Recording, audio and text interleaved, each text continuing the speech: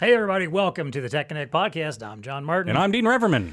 Dean, automation is kind of a part of our lives. A little bit. In our personal everyday lives, there's a lot of stuff we automate these days. IoT has become a big part of our automation strategy. Maybe you have an alarm system that automates whenever you get a certain distance from your home. Maybe you have, other technology that automates itself, at certain times of the day. I got lights that turn on at certain times. Exactly. I got some automation going on over here. And in our channel, we talk a lot about automation too. We talk about it with our customers a lot about how to automate your business and make it easier to do your job by incorporating automation. But did you know that a lot of our VAR partners and the businesses that sell automation may not be too good at automating within their own company? Haha. Yeah. No. Guess what the topic of today's show is? That's right. We're going to be talking about business automation. This is another topic from our Tech Connect Today newsletter. Yes. That we are diving into. So we're going to get into this idea of embracing automation in your own business, not just what you're putting out to your customers. We're going to talk a little bit about what your business can gain from automation, some tools to consider, some things, places where maybe you could be automating within your business that maybe you haven't thought of or aren't doing already. Yeah, but it's good stuff. Yeah, this is good stuff. It is, yeah. And then we're going to recommend some other automations of our own, too, of some ideas we think it's like could help you people out. forget about that kind of stuff. Let's get in-house and figure out how we can make stuff a little bit more efficient through automation. Because if you're doing it internally yourself, it's only going to make your business better and as you're going out there to your customers. Bingo. So all that plus our usual value to the VAR and what's tech connecting with us, it's time to plug in and get connected. Welcome to the Tech Connect podcast. It's time to get connected.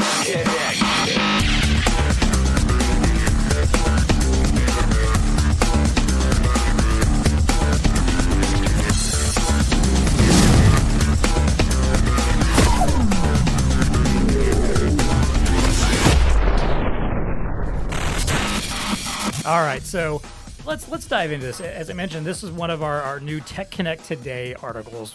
We've done a couple from this before. Again, highly recommend you sign up for that newsletter. You can go to Tech Connect portal at bluestarinc.com to sign up. I believe if you sign up for the newsletter on the homepage at bluestarinc.com, you'll start getting this as well. I'll actually put out a link to our first issue in the show notes. There you go. So you can go ahead and see what it's like and get a feel for the content. But this is an article that's going to be coming up in the next issue that's coming very soon. And we wanted to give you, as a little sneak peek and kind of riff and expand upon that particular topic. So this one is called 4 Reasons to Embrace Business Automation. And it kind of, it explains exactly what we've been talking about, this idea that when you're in the world that we're in, the business we're in, whether you're a VAR, whether you're in a software company, that you're probably preaching some automation to your customers on a somewhat regular basis. Like, hey, you should incorporate this into your business because it's going to automate this process. Yeah, it's gonna 100%. It's going to make pick pack faster. Yeah. It's going to especially the ADC guys out there. Yeah, I mean, they just live exactly. this. That is the whole concept behind that. Right. Yeah, is to automate and make things easier. So, I mean, automatics even in the word, the phrase. Hello, automation.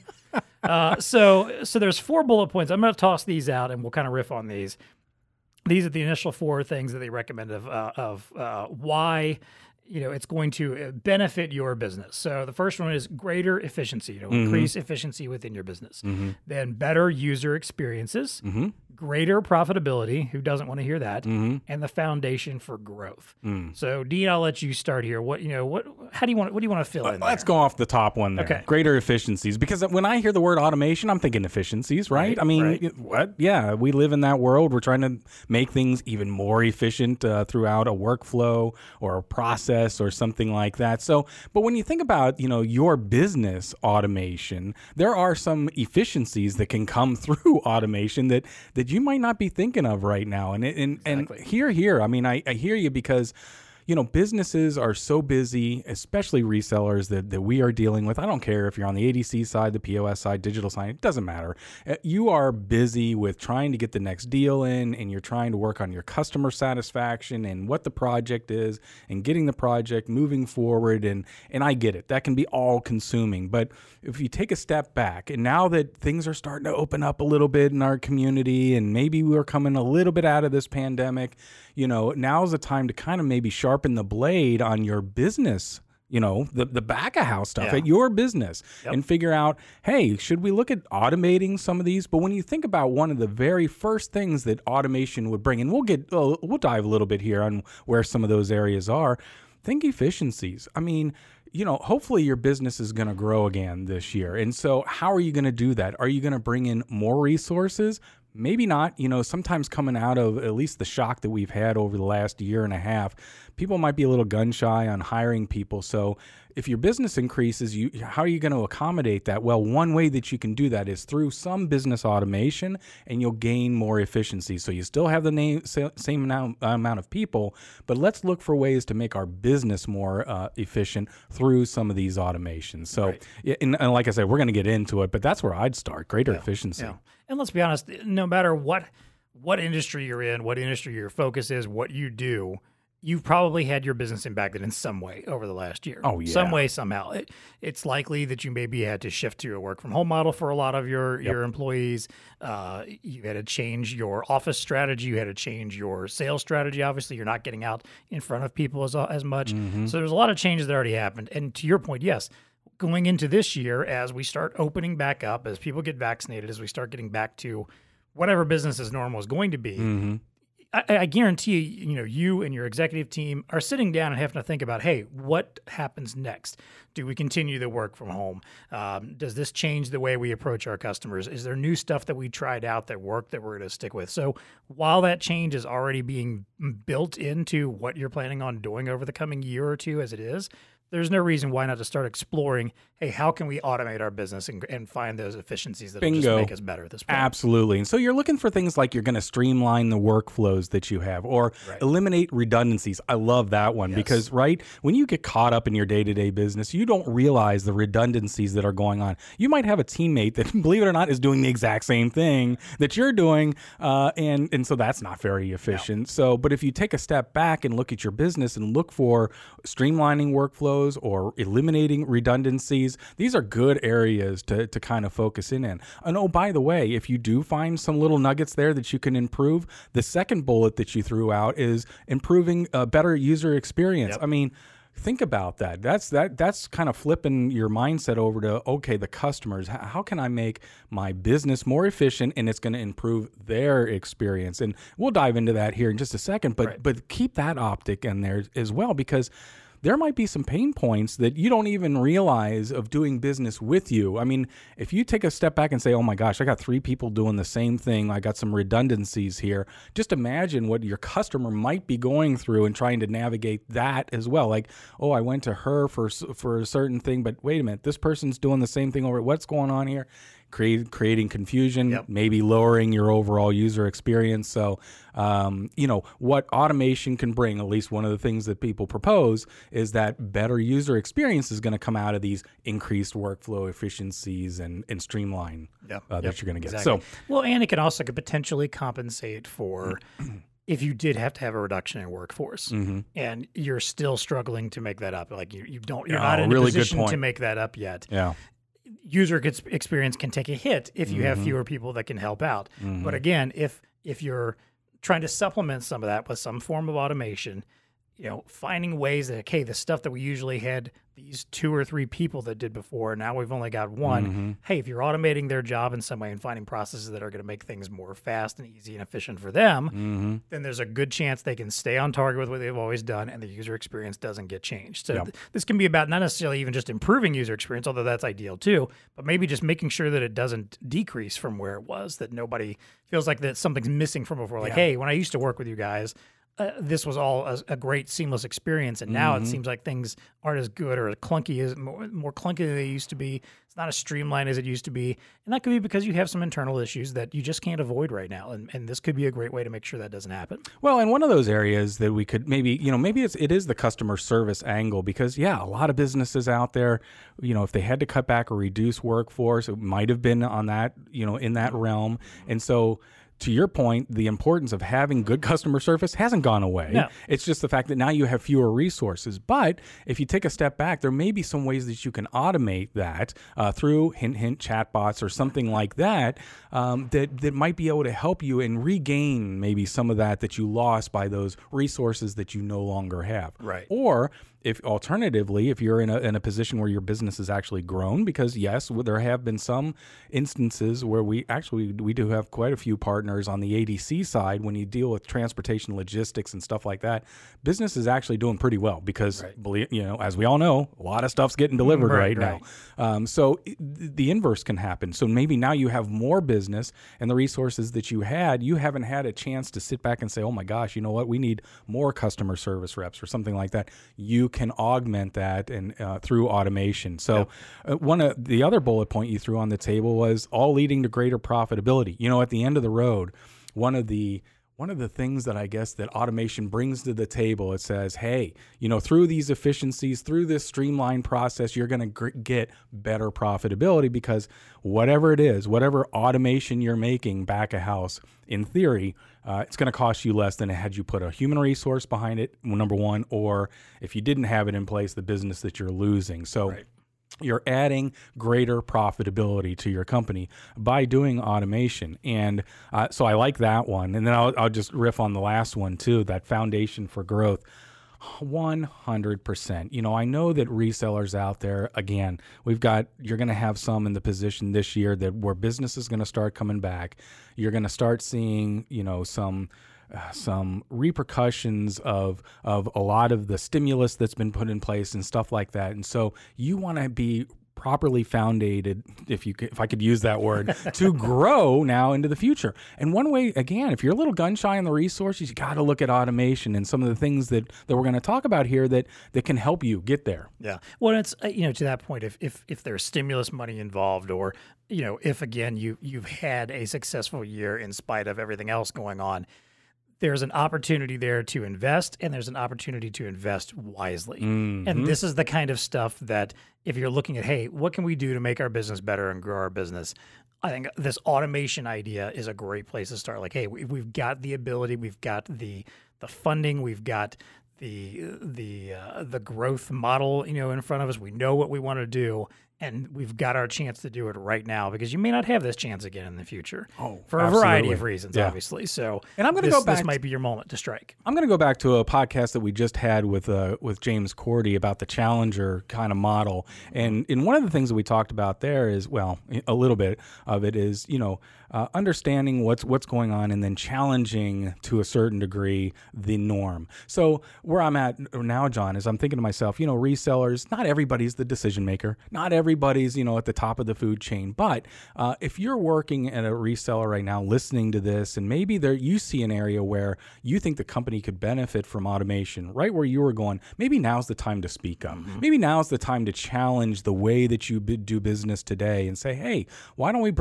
look to bring in a little bit of automation here to help the company, because I think we're going to grow. And if we grow, that means there's going to be some pain points. So maybe we can get out in front of this a little bit with an investment now to help. And so, maybe even everybody really should be kind of looking at your business and saying, hey, do we have a good foundation right now for growth? Are we prepared to go and do what we need to do? Yep, definitely. So, well, then let's start talking about some of the specific tools. You hinted at a couple already here, and there's different ways you can combat, or that you can help yourself and find all these gains that we've discussed. Those 4 points of where you can gain. Mm-hmm. One of the first ones is this is going to help obviously out with your internal efficiency.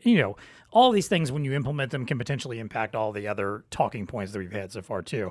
But in particular, when we talk about efficiency and you start thinking about, hey, what can we automate within our own business, just in everyday work that will make things smoother and faster, whether it is, again, compensating for, fewer employees, or whether it is simply changing up the way we do things in order to make it faster and easier, and that might satisfy our customers, or simply just to make the lives and jobs of the people within the company a little bit easier and smoother. So one of the first ones that we recommend in that particular article is professional services automation, or PSA.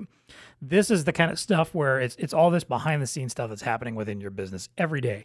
All this stuff is stuff you're going to recognize: accounting, invoicing, collaboration, document management, proposal generations, CRM integrations, time and expense, all the stuff that any reseller, any company, honestly, in general, but especially our reseller friends, are dealing with on a daily basis. All this stuff is happening in your business. There's always going to be accounting. There's always going to be invoicing. You're always going to be creating proposals. You're always going to be managing the documents within your business. Mm-hmm. All of that stuff can be automated in one way or another. And if you find ways to make that automation happen, that's the kind of stuff that's only going to improve your overall business. Yeah, I would agree. And I'm going to be perfectly honest. This acronym, PSA, was new to me. You know, what is a professional services automation? I was reading up on it a little bit, and now I understand the way that, here's some helpful things that when I read the definition or the explanation. It's analogous to an enterprise resource planning software. So ERP, you know, that's used in manufacturing and stuff like that. We got resources, we need to plan them. So everybody throws that acronym around all the time. Oh, does it have an API that can tag into my ERP? Right. Yeah, okay, whatever, you know, type of a thing. So, but PSA, Professional Services Automation. So this is the ERP for folks that do services. Right. Hello, that's a lot of our resellers. Of course, when you think services, I think a lot of people think stuff like, accountants, lawyers, you know, doctors, you know, these are services that people are providing, but value-added resellers provide services as well. So where PSAs are really starting to grab hold would be in the IT environment, information technology, especially IT services departments and firms, MSPs, those types of folks. To your point, when you look at the business and everything that's happening, the accounting, the invoicing, the documentation, all that back of house, you're probably using a couple different systems. I know we are at Blue Star using a couple of systems to do that. So what PSAs do and what the nirvana is it starts to bring some cohesion to a lot of those, and you can gain the efficiencies and streamlining workflows and stuff like that to help automate some of those things. So professional services automation honestly was new to me, but I kind of like it. I kind of like the whole concept and realize the value immediately of what these folks are talking about. And I like the idea that this is stuff that's meant to tackle anything that's repetitive and redundant within your business. Yep. So I always look at this as if there's something you find yourself doing manually in some manual sense, day in, day out, constantly, and you start thinking to yourself, isn't there a better way? Is there a better way this can be automated? And I know sometimes people hear automation and think like, oh, does that mean there's people who are going to lose their jobs? Like maybe I don't need 5, accounts receivable or accounts payable folks when we can automate this process and make it faster. It doesn't necessarily mean you get rid of anybody. Either one, you find a way to reallocate them into other jobs that are beneficial to your business as well. But more importantly, it might just simply mean that they get even better and faster and smarter at their jobs, and they're able to process more every day. They're able to take care of more. You're paying your bills faster, and that's keeping your vendors happier. You're getting your bills paid faster, and that's keeping your internal execs happier because more money's rolling in, and you're hitting your goals at the end of every month instead of having to wait because something didn't get invoiced fast enough. Again, it's this idea of just getting rid of the redundancies and the repetitiveness in your business in ways that will make you more efficient ultimately. You know, we've talked about it that you can't be afraid of automation. When you hear that word, I guess it does have that stigma to it. Automation, that means people are going to lose their jobs. And you hit the nail on the head. I think companies that understand the fact that, look, if we can bring in some automation to gain efficiencies, it's not that we want to replace resources, because any smart business owner will know if you have an employee that's worth their weight, I guess, and whatever, that's worth it. Even if you automate a certain part of their process, the knowledge that they have in your business, the acumen that they are bringing to the table around your business, if they're open to repurposing or going that way, oh my gosh, your business is going to be so much better by using those employees in different ways. So, okay, so maybe we're automating the billing process over here a little bit, but that doesn't mean that we can't utilize Charlie and everything that he knows about our business in a different way. Maybe it is over in a little bit more in customer service. He's going to get more involved in customer service, something like that. So you're dead on there. Automation should not be this thing. It's like, oh my God, no, people are going to lose their jobs. We're making things more efficient along the way. And oh, by the way, you kind of have to be there because your competition, if you got some young upcoming company or something like that, they're going to have a lot of automation in the background. You need to compete. You need to be more efficient. You need to look at some of these things like PSAs that can help you along the way. Well, and let's be honest, in today's work environment, we are often expecting people to have more than one hat that they wear in their day-to-day job. It's not just, I'm just the person that sits here and does this.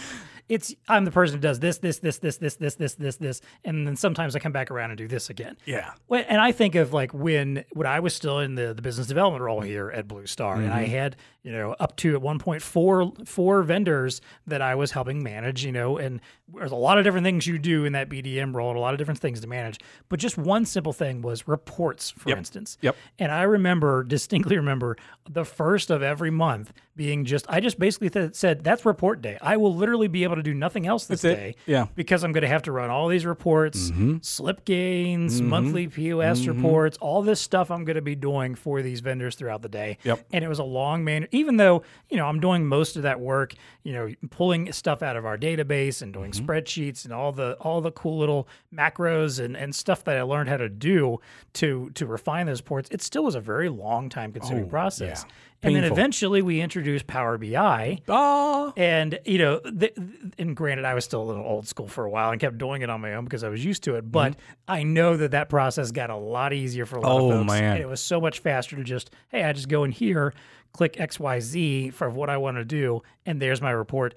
And suddenly, instead of taking 3 hours to put together one report, it's maybe half an hour to get everything you need. Hey, we ran the numbers as a management team. We ran the numbers on the efficiency that alone, because we had to go to certain people on the accounting side, God love them, and prove that, hey, yes, we know Power BI is an investment and stuff like that, but it's going to be worth it. And here's how. Here's all the hours that we're going to save. We ran the analysis of how many hours it was taking for our entire team of BDMs to run their reports. Absolute no-brainer to bring in Power BI. So that is one of those PSAs, I guess. It's not up under a holistic umbrella of a PSA, but it is definitely one tool that has dramatically helped our specific department over the last year and a half or so. And again, it can make a big difference. But now you had more 8 hours back of your life to do other things. And that's exactly the point. It's not like we're replacing John, but now John's more efficient. And by the way, maybe he can do other things for the company. Now, granted, I enjoyed having a full day where I could just listen to podcasts all day long because I was just doing mindless busy work. Maybe I was a little bit bummed about that. Like, oh, wait a minute, I got to take these out. I got to take out the earbuds and actually focus on something. But that was just me, I guess.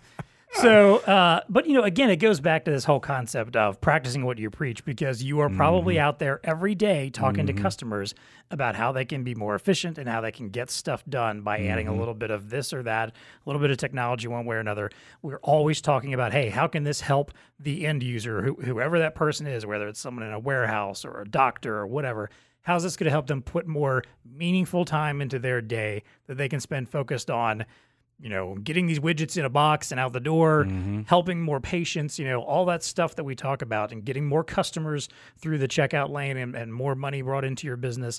Again, it's all the same concept. There's no reason you shouldn't be doing it yourself, because it's eventually going to impact you the exact same way. 100%. So let's talk about a couple more of these here. And I want to get into these next two, which I feel like kind of can impact the user experience, and that's chatbots. You referenced that earlier, and a help desk.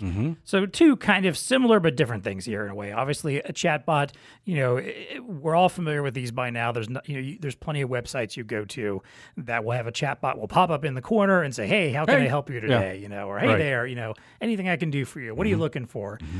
That kind of stuff, where I know there's some people that are very resistant to those and just like, nope, I don't want to, I talk to people, I don't talk to this thing. But you'd be surprised how many people engage them. And I will say that because we have started using it ourselves. If you go to bluestarinc.com, there are some of our vendor pages where a chatbot will pop up.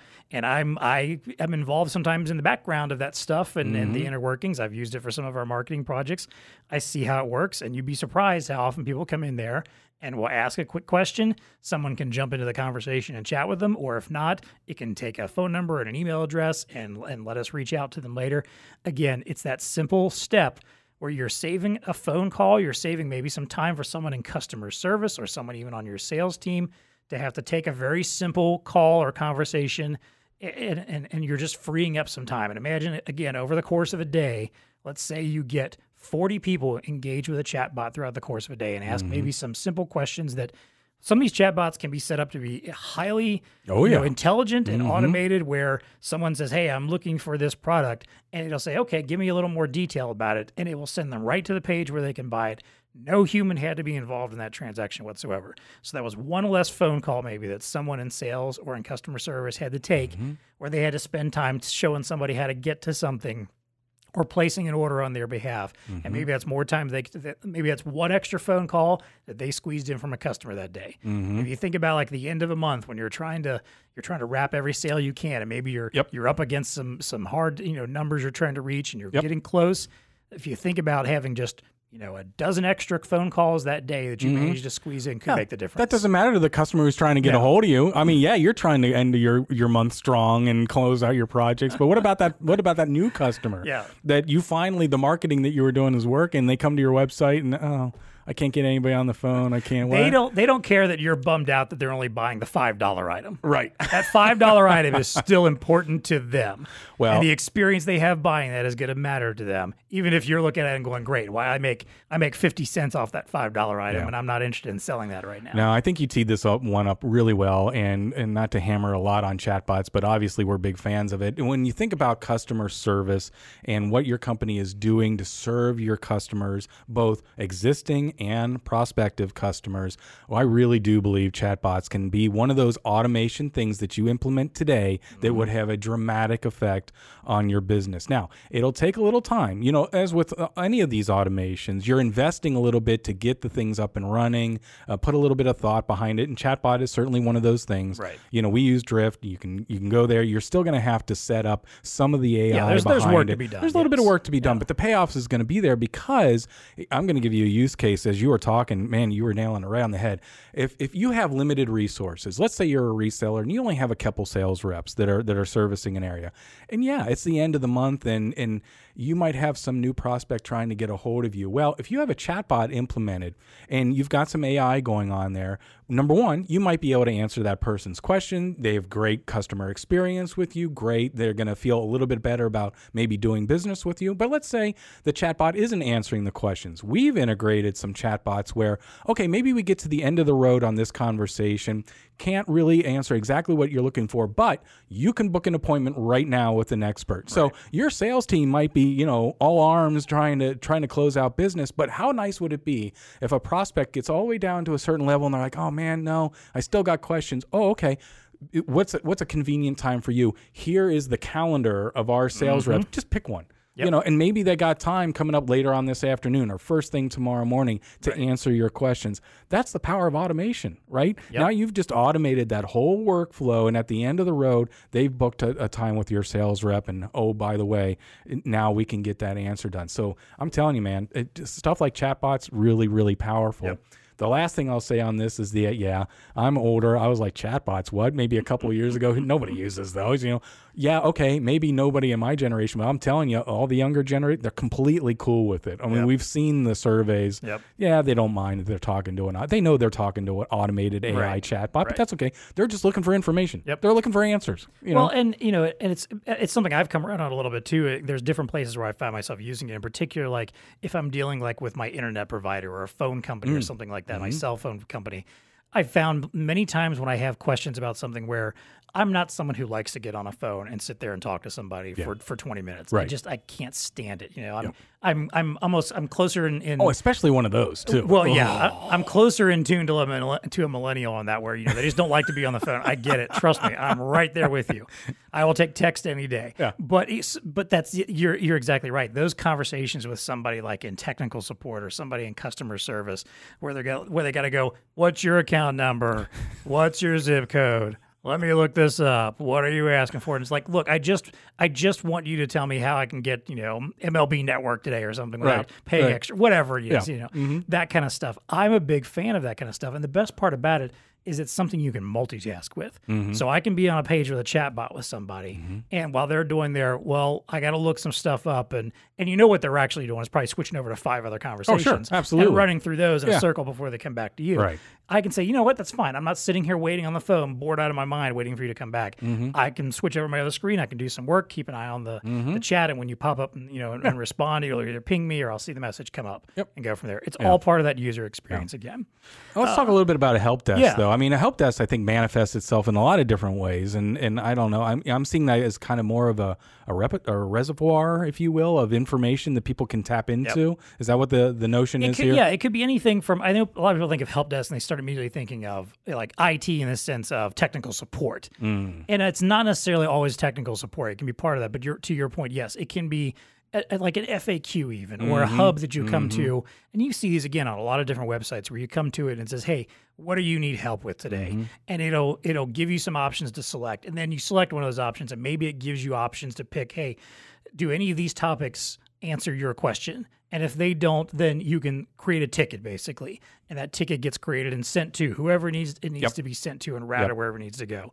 Again, all that's simple automation. Automation, yes. There's no human involved until you get to the point where somebody gets to either a question that your stuff can't answer or something where someone else absolutely needs to intervene. Oh, and by the way, it would not be hard to set that up. I know some people are probably sitting back and, oh my gosh, I wouldn't even know where to start. Here's where you start. You go talk to your sales reps. You just pull them into a room for an hour, or your service support people, or your technical staff, and say, what is the most common questions that you guys get and gals get on a daily basis? What do you find yourself repeating yourself 100%, and over again? And just let them talk. Right. And then write them down, and there's your FAQ. Yep. there's the start of your help desk. It's like it's a 2-hour process, right? Have a writer in the room taking the notes or whatnot, and boom, you've got your start. Because I guarantee you sit anybody, honestly, in any role, it doesn't matter what they do. You sit someone down and ask them, what are you commonly asked about? If you're customer facing in any way, or you have if you in any way your job relies on someone contacting you and asking you a question or gathering information, there's probably at least a dozen things you can think of that you are always asked about. Like, yeah, I get asked about this all the time, and I have to do this every single time they ask about it. Just imagine it making that automated, just saying that, telling that person, hey, guess what? You will never have to answer that question again, because when someone comes and asks it, we're going to send them right here and give them all the information that you normally give them. Yeah. And now you can instead deal with the big problematic cases that actually require some work. Or spend a little bit more time in nurturing this particular customer's question or something like that that's a little bit deeper. Yeah. Exactly. Yeah. So that's good stuff there. Again, all part of that user experience. And then, when you get into stuff like profitability and growth, hiring, onboarding, I'm going to skip to that one real quick, because that's one that, kind of fits the overall model where, if it's very easy for you to get someone to apply for a job where you are, and maybe even there's some behind the scenes automation you can do with screening. And I know there's a lot of websites out there that help you do that, like ZipRecruiter, et cetera, that will let you put in parameters of what you're looking for and immediately filter people out, or help you find the right kind of people to bring them in to begin with. But again, anything you can automate there before you get to that interview stage, why not? There's no reason that somebody has to be asking very, very basic questions, and ruling someone out within the first conversation, like, oh, this person is nowhere near what I want, when you could have potentially filtered them out to begin with. Man, I'm telling you, having worked for a small business, I get it. When there's a need to hire, whether somebody left or your business is expanding or whatnot, it is a lift to hire people if you do not have any kind of HR department. So it's like, oh, you got to start with the job description. You're putting a lot of effort into it. And then you get this onslaught of people that have applied. And it's like, how do you even go through the process? It is not uncommon. It's not uncommon for us today. We post something, we'll get hundreds of respondents to it. And it's like, oh my God, how do you start there? So and you can probably cut half of them out right from the beginning. Right. Yeah. So there are tools out there. I'm kudos for bringing this one up. It's one of those things that's like nobody wants to talk about. But if you spend, again, like all these automations that we're talking about here, if you spend a little bit of time here, have some pre-qualifying questions and stuff like that, maybe you're going to cut those 100 applicants down to 20. Right. And oh my God, when you're a small business, just that alone and saving the hours that you would have of trying to navigate all these. I get it. I've been there where now you're starting to scroll through people. When you've got 1,000 resumes or 1,000 applicants to look for, you're like, oh my God. You turn into your own AI. You're looking for just specific words. Does this person, whatever, right. Do they do this? If they don't do this, they're gone. Right. And you don't know. You're starting to make arbitrary decisions. But again, put a little thought I don't like behind the font this resume is in. They're gone. But those are the types of decisions you make. Exactly. I mean, when you got 100 of them, it's like, oh yeah, this person who would make their resume look like that reject. But maybe they were highly qualified. Right, exactly. Like, and again, if you can have some automation that can help you make some of those decisions first and drop onto your desk, hey, these 10 candidates are exactly what you're looking for. Now you just have to go work with them and talk to them and start that process. And maybe you make an introductory phone call and eliminate another 4 or 5, and then you're down to your real legit pool. So, all right. So we've helped people with customer service on the chatbot and help desk side. We've got full automation on PSA, a little bit on the hiring side, HR. We've touched all those. Are we going to touch marketing? Well, I mean, we are marketing guys. So. Is that too, that's too deep? Like, how are we going to just stay on the surface of automating marketing? Because you can do that. That's true. It is, there's a lot of depth you can get into in automating marketing. But I think kind of at the base level is just being able to at least, even just some basic functional marketing, like being able to create a database of your customers, being able to add someone to a marketing, chain when they interact with your brand in some way, when someone gives you some contact information, having that background where every interaction with someone in your world, whatever customer it is, whether it's the guy buying the $5 thing or the woman who is trying to, reinvent her entire company and needs a full new enterprise solution that you're going to spend years working on. Every one of those people is someone you need to be marketing to at some point in some way or another, because you never know when the guy buying the $5 widget is the CEO of the company tomorrow that you're going to want to have that connection with. So I think that's a starting point is, are you able to collect all of the information coming at you from your customers, potential customers, and existing as well, and collect that somewhere where you can parse it out and figure out who is who and what kind of messages do I want to start sending them? How do I want to keep in touch with them? Nice. How do I want to be connecting with them? Yeah. And making that as automated as possible, where you don't have to reinvent the wheel every time that you want to, express that there's a new product coming out from Zebra and you want to get the word out to everybody in warehousing. You should already know, these are all my people in warehousing.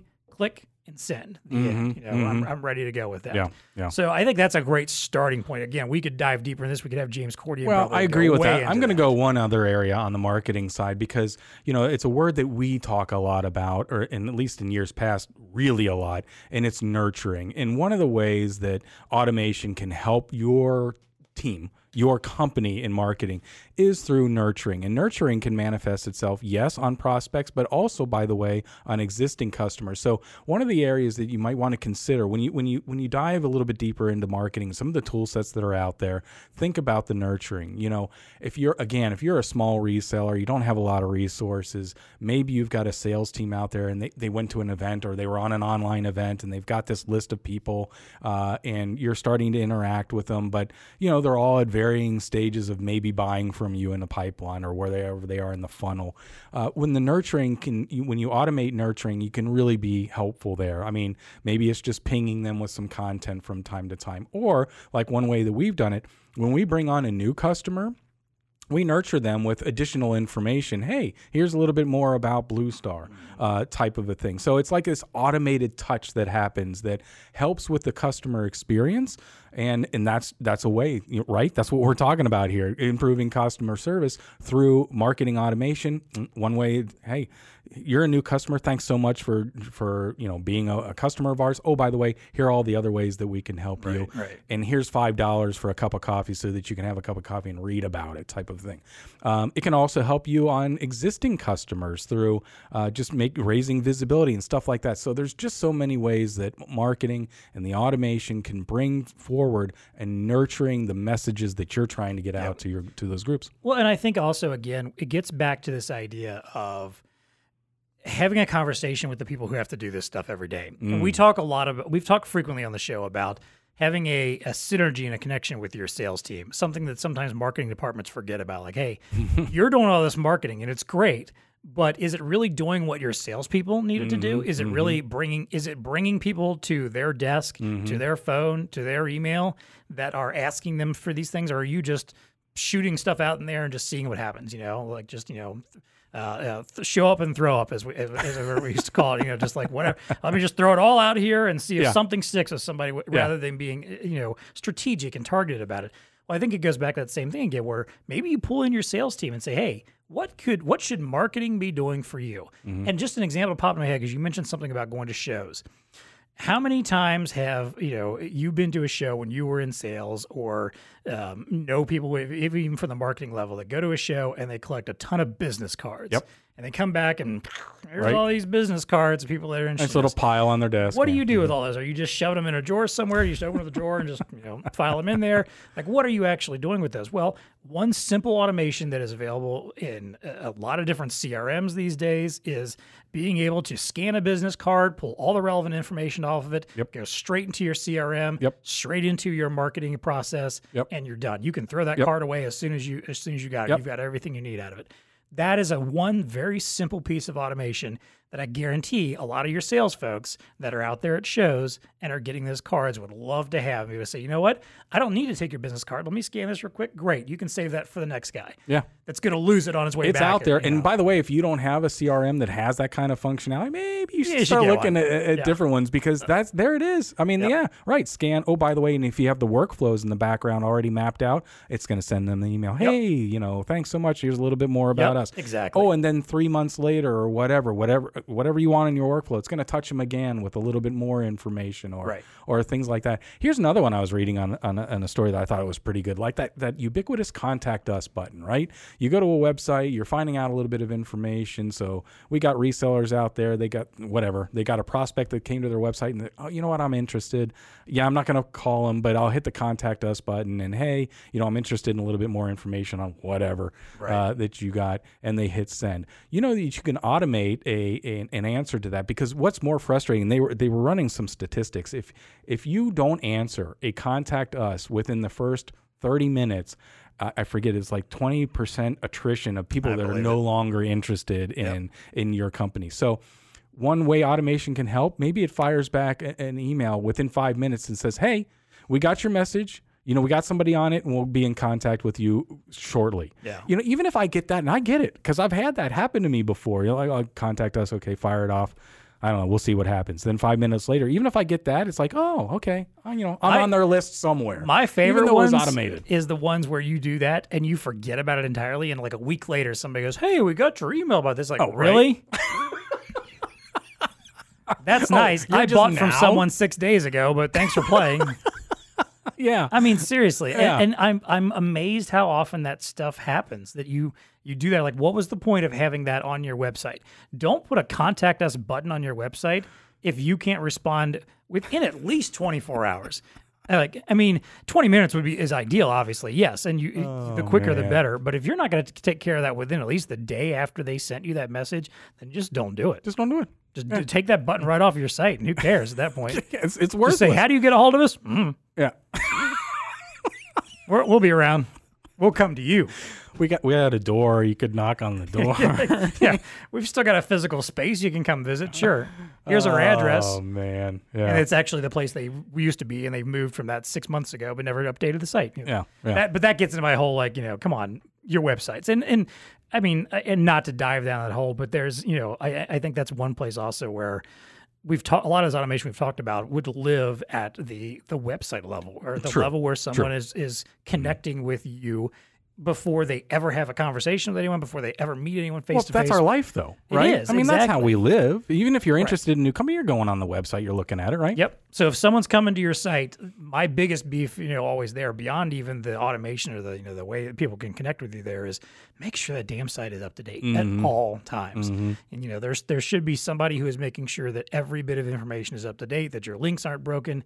I know stuff happens, but there's nothing more frustrating in the world to me than when I go to a website, click on something and it says page not found, or I click on something else and check out our blog for the latest and greatest of what's happening at our company. You click on it, the last post was 2020, right, or 2018, 2014, or something. Yeah, exactly. Yeah. You're like, whatever. Even again, it's almost May of 2021. When this episode comes out, I think it'll be almost May of 2021.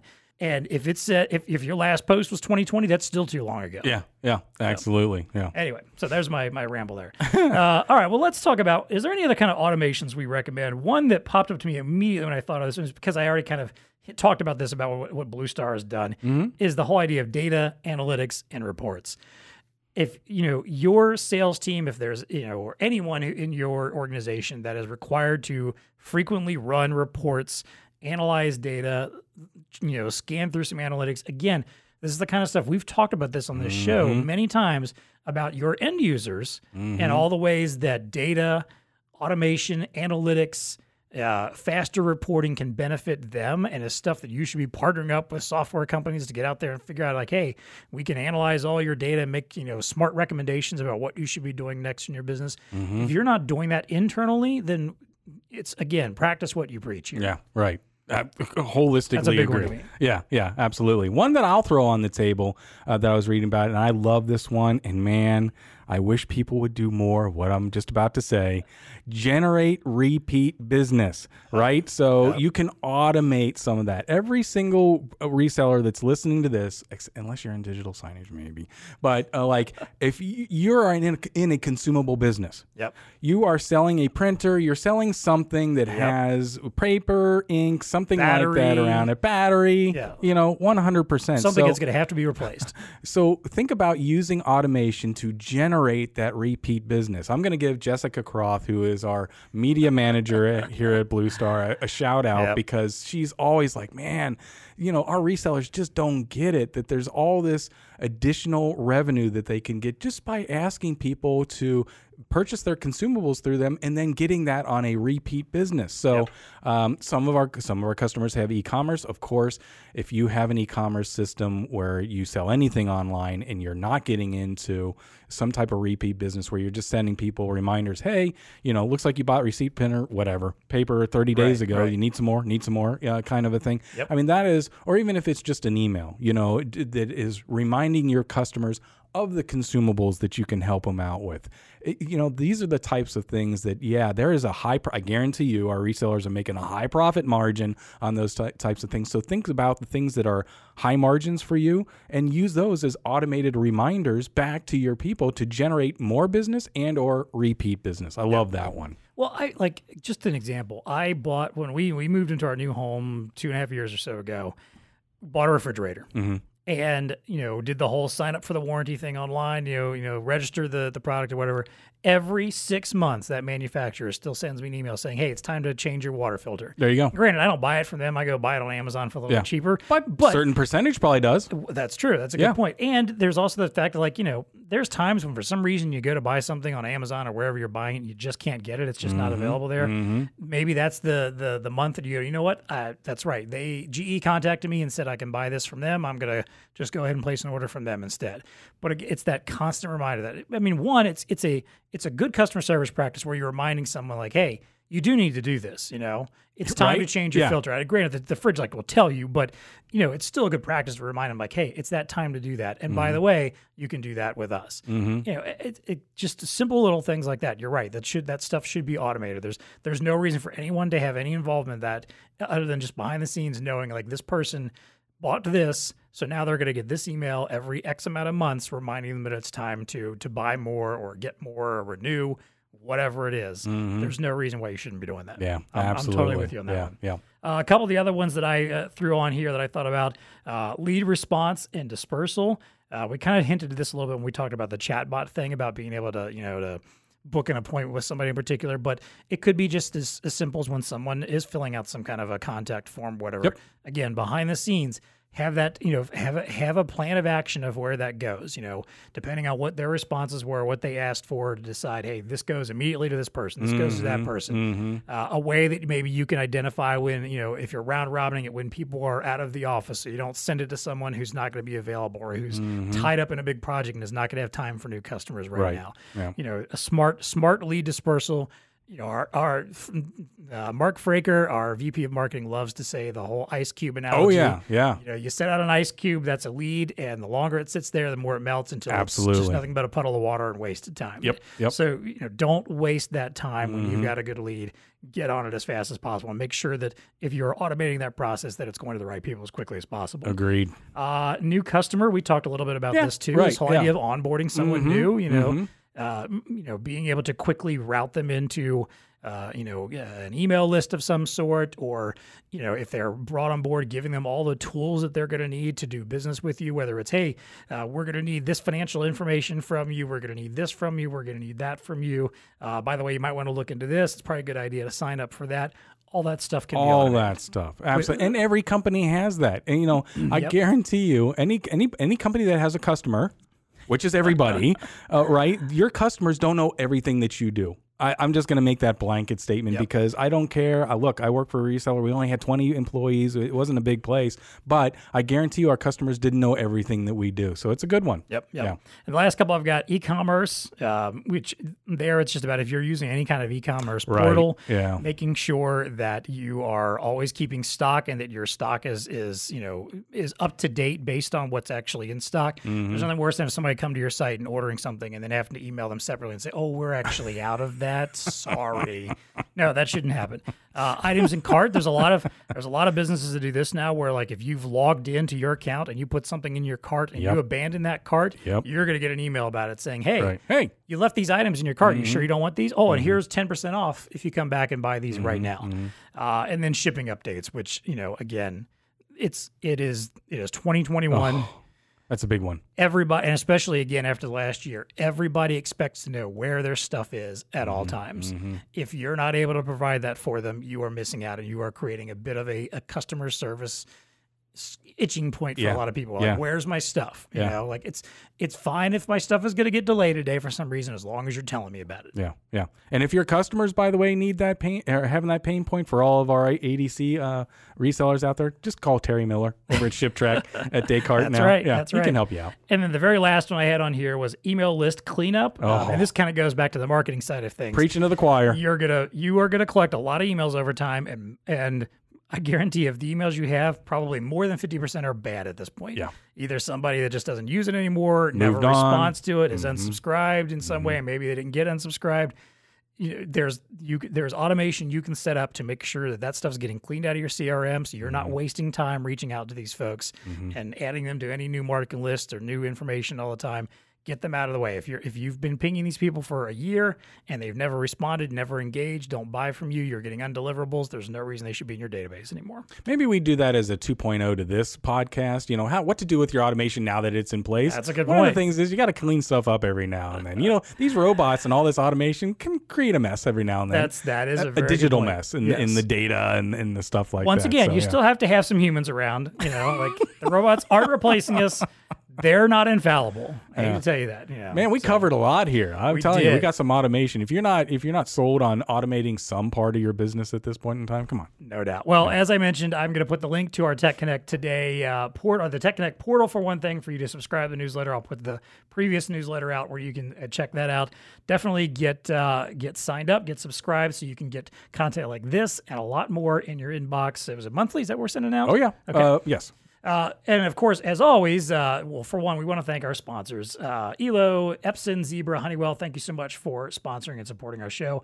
If you want to reach out to us, we don't have automation set up for it because we're not getting enough emails yet, and we need to, or enough tweets sent our way. I'd be happy to automate that process. There we go, yes. You can email us, techconnect@bluestarinc.com. You can find us on Twitter at TechConnectPod. All right, well, let's wrap up with our recurring segments. Value to the VAR. This is one I don't feel like we're going to need to spend a lot of time on because this entire conversation has been value to the VAR as far as I'm concerned. Yep. But, is there anywhere that you would recommend VARs look first to automate their business?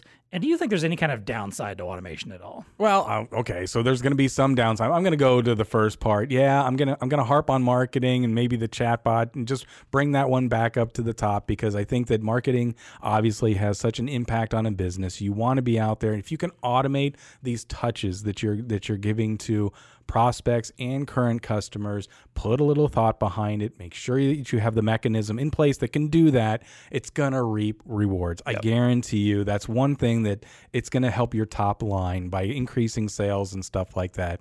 One little one is chatbots. I mean, I think that it's so easy to integrate. We were a little, I don't don't know if we're going to go down that route. But now that we've done it, it's like, dude, why didn't we do that, whenever ago? And we need to put it more places. So those are the two that I would say. Is there downside? Yeah, there can be some downside. You need to be careful when you're putting stuff in. As we just talked about, and maybe a follow-up to this one, there is that 2.0. You want to make sure your automation is working, that, that it's still relevant in what it is. Even if it's invoicing or whatever it is, you can't just set it and let it and forget it forever. Right. You need to go back and make sure that it's still hitting the mark on what you want it to do and how it's executing your customer service, your whatever it is, whatever you were asking it to do. So anyway, you got to, you want to make sure there isn't anything going wrong. I'll completely agree with you on that. Just keeping tabs on things is the potential downside. Mm-hmm. It's not a downside. It's more of a, hey, just make sure that it's still doing what it's supposed to be done, because there are times occasionally when I'll look into something and be like, oh, this automated thing we've done is actually doing something very wrong and we're missing out on, XYZ number of people that we should have been contacting. Mm-hmm. As for what they should do first, I'm very much in agreement with you on the marketing side. And I also think of like CRMs, for instance, and assuming you have a CRM, if you don't have a CRM, you should, for one thing. And you should be paying attention to what's available in that CRM, but also pay attention to what actually is in there that maybe you're not using. Yeah. Because I think more often than not, people will sign up for this and say, hey, I've got this. This is a great place where I can store all my contact information and keep details about leads and business. Which is great. Perfect. That's what you're supposed to be using it for, obviously. But most modern CRMs have a lot of additional stuff you can do with them that may cost you nothing extra or very little extra from what you're already using. Mm-hmm. Look into that stuff. And I guarantee you there's going to be automation tools. So it might be a good time, sit down with your CRM provider and say, hey, we're using this for this right now. What should we be using it for that's in here that we don't know about? Or what could we add on that would be fairly inexpensive that's going to change our business? Have that conversation, because I guarantee you they're going to be excited to tell you about, hey, you're not using automated emails. We've got a whole automated email process in this. You're not using that at all. Yeah, we've got a whole entire marketing section that you could be using here that you guys have barely even touched. Let's talk about that. Mm-hmm. No reason not to have that conversation. 100%. So, all right, let's wrap up with what's tech connecting with you. This is where we talk about any kind of piece of tech, science, innovation, something that's caught our attention or has got us excited and interested right now. Dean, what's tech connecting with you? Well, this caught my attention. It's not an innovation, but around Blue Star, it is internship season, I guess, right? You got a lot of college folks that are looking for internships. I stumbled across an article that really kind of bummed me out a little bit. The 25 highest paying internships for 2021. All right. So this is an article that's delineating what certain entities will pay interns. So let me guess, they're all going to be higher than what we make. Right. So back in the day when I was in college, internships were around, and if I did 2 unpaid internships. Why? Because you're just trying to get the experience, right? You just want to get out of your world. This is what I'm studying. Any kind of experience just for a couple months. Show me what it is that I'm getting into, and either reinforce, I'm in the right field, or no, maybe this isn't for me and I need to pivot, whatever. Right. So we took unpaid internships. No big deal. Now, now if we pay them, we'll pay them some dollars, but it's not, yes, it's above minimum wage, but it's not anything. Okay. So what do you think is the highest paying internship, or at least some of the top ones? I'm sure it's probably like at Google or Apple or something. Yes. Okay, so you got the companies right. Yeah. Right. So all these internships are right around $8,000 per month, which annualized is $96,000 a year. I told you I was going to depress you. Ugh. Facebook, you can get an internship right now, Mark, or John, or Mark, at Facebook. Now, this is remote, so you can be anywhere. They're paying the median monthly pay for interns is $8,023. Yeah, exactly. It's like, do you think these companies they have too much money, right? They have too much money. LinkedIn, they're paying a paltry $8,009 a month. How competitive must those internships be? Oh my gosh, they must get thousands and thousands and thousands of resumes. Salesforce is on the list. Microsoft is on the list. This one's surprising. Uber is on the list. What? I guess if you work for their place in San Francisco at their corporate office. Google, Exxon, Apple, Intuit, BlackRock, American Express, VMware. These are all people. And now I'm getting down into the mere $6,500 per month, so I don't know what that is annually. So anyway, that kind of rubbed me the wrong way. I'm like, there's interns out there making $100,000. Come on. What? No, that's annualized. So I'm assuming they're only doing that for a couple months. Did I bum you out? Sorry. So yeah, there's my tech beef. You brought up the tech beef. It's sad that I can work time. somewhere 6 months at one of these places and make my same salary that I make in a year. Or something to that effect. That's depressing. Yeah. The next one I'm going to bring up, then I'm not going to tell you what the top paid LA lifeguard earned in 2019. No, I don't really care. Okay, I'll bring that up in my next tech beef then, because it's astronomical. Yeah, good point. What's that connecting with you? So every now and then I like to throw out a TV show because, I just can't think of anything else sometimes. And streaming services are technology, right? And this is something on a streaming service. Even though it's not science fiction or tech related. Yes. But one of my favorite new shows that I'm watching at the moment, about halfway through the first season. And the reason why I bring this up is because the second season was recently announced during Apple's Spring Forward event where they introduced all the new technology. Ted Lasso on Apple TV Plus, which I know is that service, and most people are just like, what? What? Yeah. Now, it is a thing. It is a thing. And I'll be honest, I was not very impressed with that service, up until now. Ted Lasso is probably the first thing I've watched on it that I've been like, okay, this justifies a reason to have this. And honestly, the only reason I even have it is because if you buy like a new Apple device, you can get like a year's worth of Apple TV Plus for free. Mm-hmm. It's just a way they're trying to get out there and promote it, I guess. Right. So like my mother-in-law bought a new iPhone last summer, and she's like linked up as part of our family unit. Gotcha. So we all got access to Apple TV Plus. Mm-hmm. Most of what I've watched on there, I've been like, meh, about. There's stuff coming, I think it's going to be good. But Ted Lasso is the story of Jason Sudeikis from Saturday Night Live plays a college football coach who has been, a winning college football coach, like at like Division II level, who gets recruited to take over a soccer team in Britain. Oh, okay. To become the new coach there for this kind of lower level, and we're not talking like, Champions League or Premier League or anything. This lower level soccer club that he gets invited to coach. Obviously, the whole play on the idea of an American in Britain and football versus football, and the real football that the rest of the world knows as football. Right. But what's charming about it, though, is rather than leaning into any of that cynicism about, America versus, the rest of the world, or Europe or Britain in particular, Ted Lasso is a ridiculously charming and nice and smart individual who comes in and is just, trying to just wow everybody with just simple kindness and niceness. That's the premise of the show. It's a hilariously funny show. Okay. But the premise of it is just that niceness can actually matter sometimes. There you go. So I'll be it's darned. all about how he brings this team together and, tries to rally them by being a nice guy, not like some brutal coach that's, yelling at them all the time. And of course, you got all these jaded players who haven't won in years. There's the owner who's had this, drama in her life because her husband who used to co-own the team left her for a younger woman. Apparently has been with younger women all along. All this like interesting dynamics between characters. It's a great character show, and it's got some of the best writing I have ever seen on television. I'll be darned. And that's saying a lot for me, because I'm someone that pays a lot of attention to writing. Yes. Even my wife was watching with me, and she always jokes that I'm the cinephile who will comment on writing and screenplay and cinematography and all that stuff. We were watching an episode a couple nights ago, and she goes, the writing on this show is so good. See, it makes all the difference. It really does. A show that is well written, it just sells itself. Exactly. So highly recommend Ted Lasso, if you have access to Apple TV Plus because you bought a device recently, or if you're looking to buy a device, or even just want to try it out. I think it's a fairly inexpensive service. Try it out for a couple months. I think a new season's coming in July.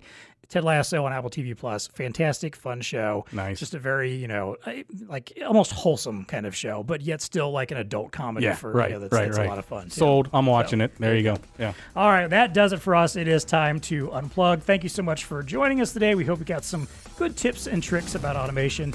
So until next time, for Dean Reverman, I'm John Martin. Stay connected. Your healthcare customers might think any barcode scanning software will do the trick on their mobile devices, but Code and you know better. That's why they created Cortex Decoder, the first integrated soft scanning solution for Epic Rover. Epic was one of the first HIS providers to recognize the need for powerful decoding software built within their applications and designed for mobile devices, combining the familiarity and ease of personal smartphones with enterprise-grade functionality and reliability. Cortex Decoder reads all major barcodes, even ones that are damaged, curved, and from other phones.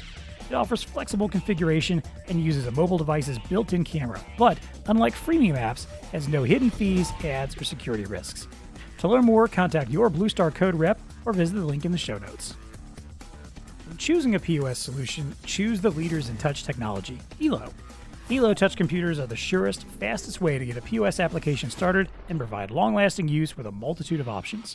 For modular configurations, Elo has the Elo Pause and iSeries touch computers, which are available in a variety of sizes, offering flexible mounting and support for easy customization with a variety of Elo Edge Connect accessories to choose from for self-service and point-of-sale applications. If an all-in-one solution is what your customers need, Elo PayPoint has you covered, offering everything a merchant needs with a fully integrated receipt printer, barcode scanner, cash drawer, and MSR, all in one compact, sleek design. To learn more about how Elo can simplify your next POS project, check out the link in the show notes or contact your Blue Star Elo representative. Powerful printing should be easy, and that's exactly what you get from Zebra's newest advanced desktop printers, the ZD421 and ZD621. Offering direct thermal and thermal transfer models, these printers build on Zebra's proven and popular past for flexible, secure printing in a variety of industries. Ribbon cartridge, RFID, wireless kit, peeler, cutter, full shift battery, touchscreen, these are just some of the features and options available to customize for any need. With a 2-year warranty and robust service options to maximize uptime, the new ZD series is designed to last. To learn more, check out the link in the show notes or contact your Blue Star representative.